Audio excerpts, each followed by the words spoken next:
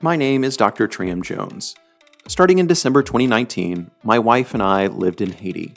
Recently, given the current insecurity, we are out of the country, but we continue to support and work with our partner clinic, L'Espoir Timoun, with its 53 employees on the ground in the city of Croix-des-Bouquets, Haiti.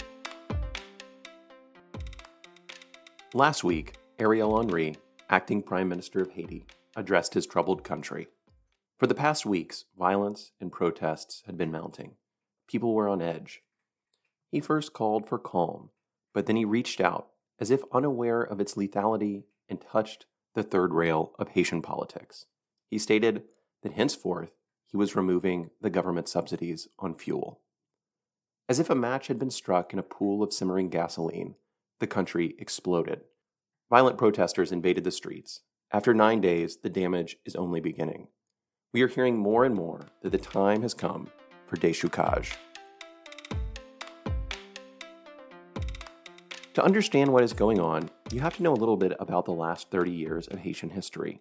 Let's delve into that for a second before we describe the incredible devastation wrought over the last 9 days in Haiti. Let's start with déchoucage. For 30 years until 1986, Papa Doc and Baby Doc were the dictators that led Haiti. They oppressed the country through their paramilitary police, the Tonton Macoute. Finally, in 1986, Baby Doc fled after countrywide protests.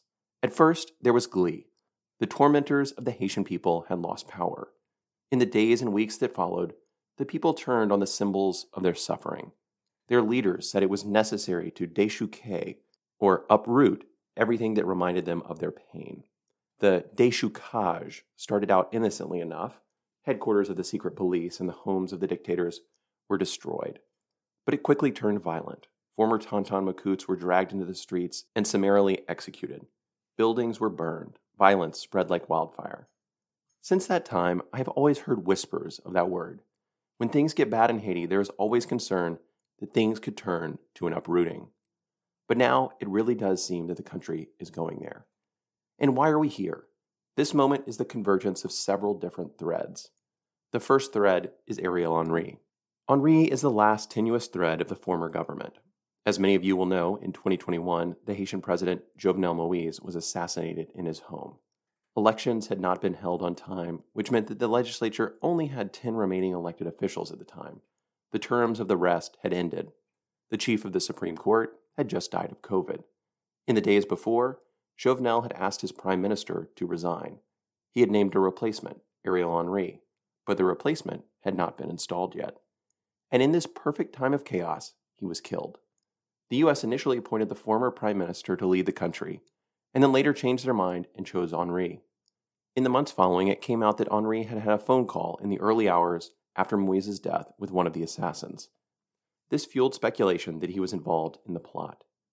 In the wake of his appointment, a number of Haitian political parties came together and created a coalition called the Montana Group. Their hope was that the United States would drop their support for Henry and endorse them as head of state.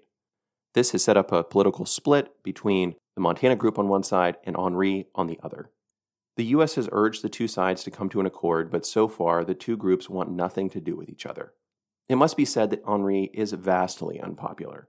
No one, including the United States, believes that he is the answer.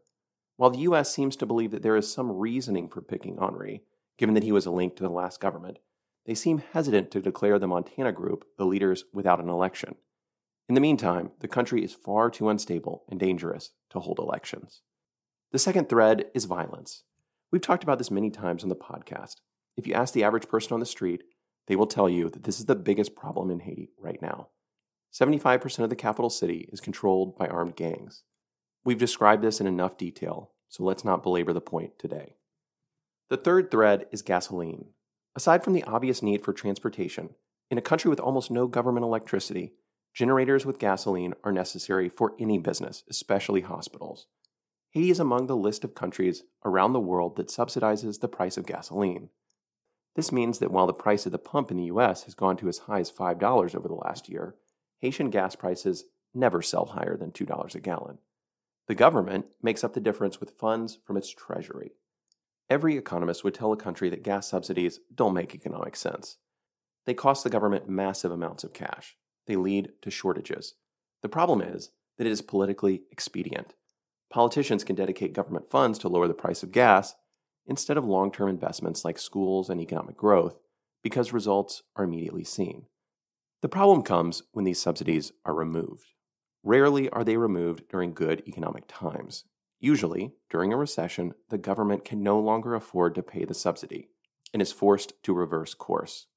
And unsurprisingly, people in the midst of a recession are angry when prices rise drastically on something as essential as gasoline.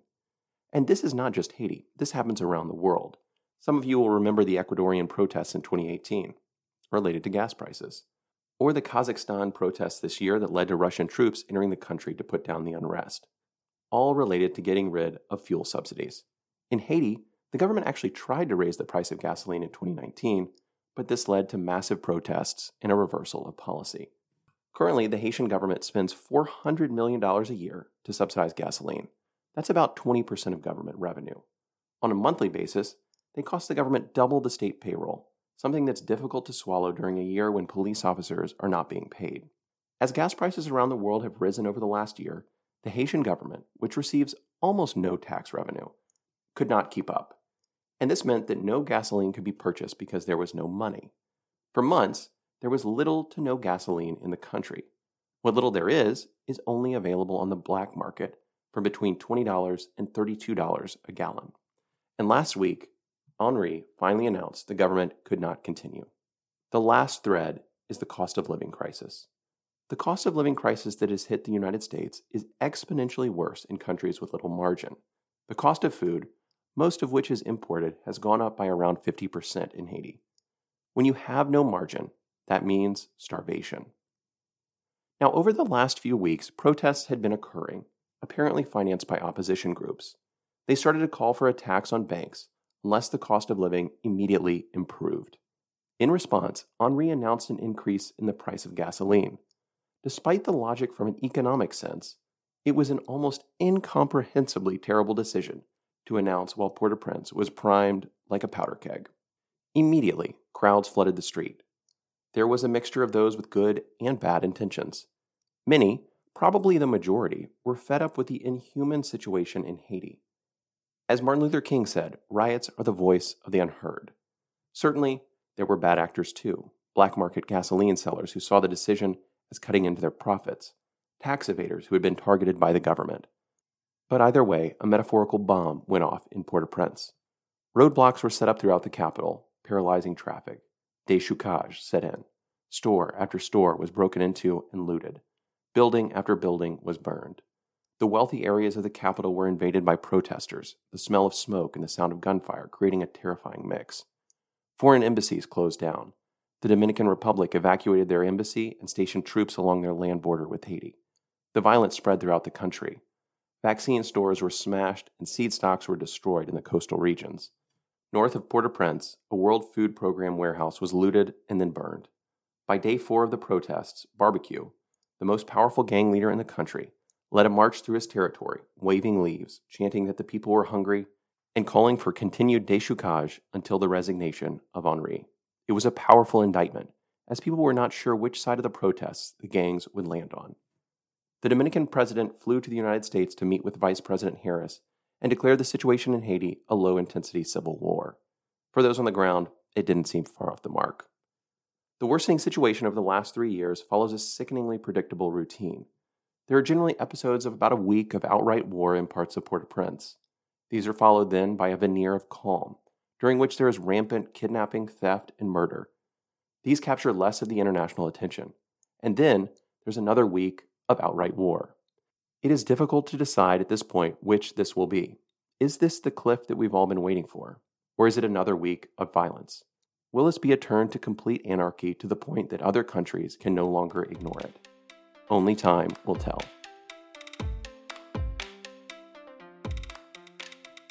Over the past 2 years, myself and everyone related to Haiti feel somewhat like Chicken Little. Every time someone asks us about Haiti, we tell people how terrible and inhumane the situation is. But then we say the same thing the next month, and the next month. Haiti continues to reach new lows in regards to livability for its citizens. At some point, the bottom will fall out. It is sad, but most of us are waiting expectantly for this moment. because then perhaps something can be done. In the meantime, it feels like a country dying a long, agonizing death.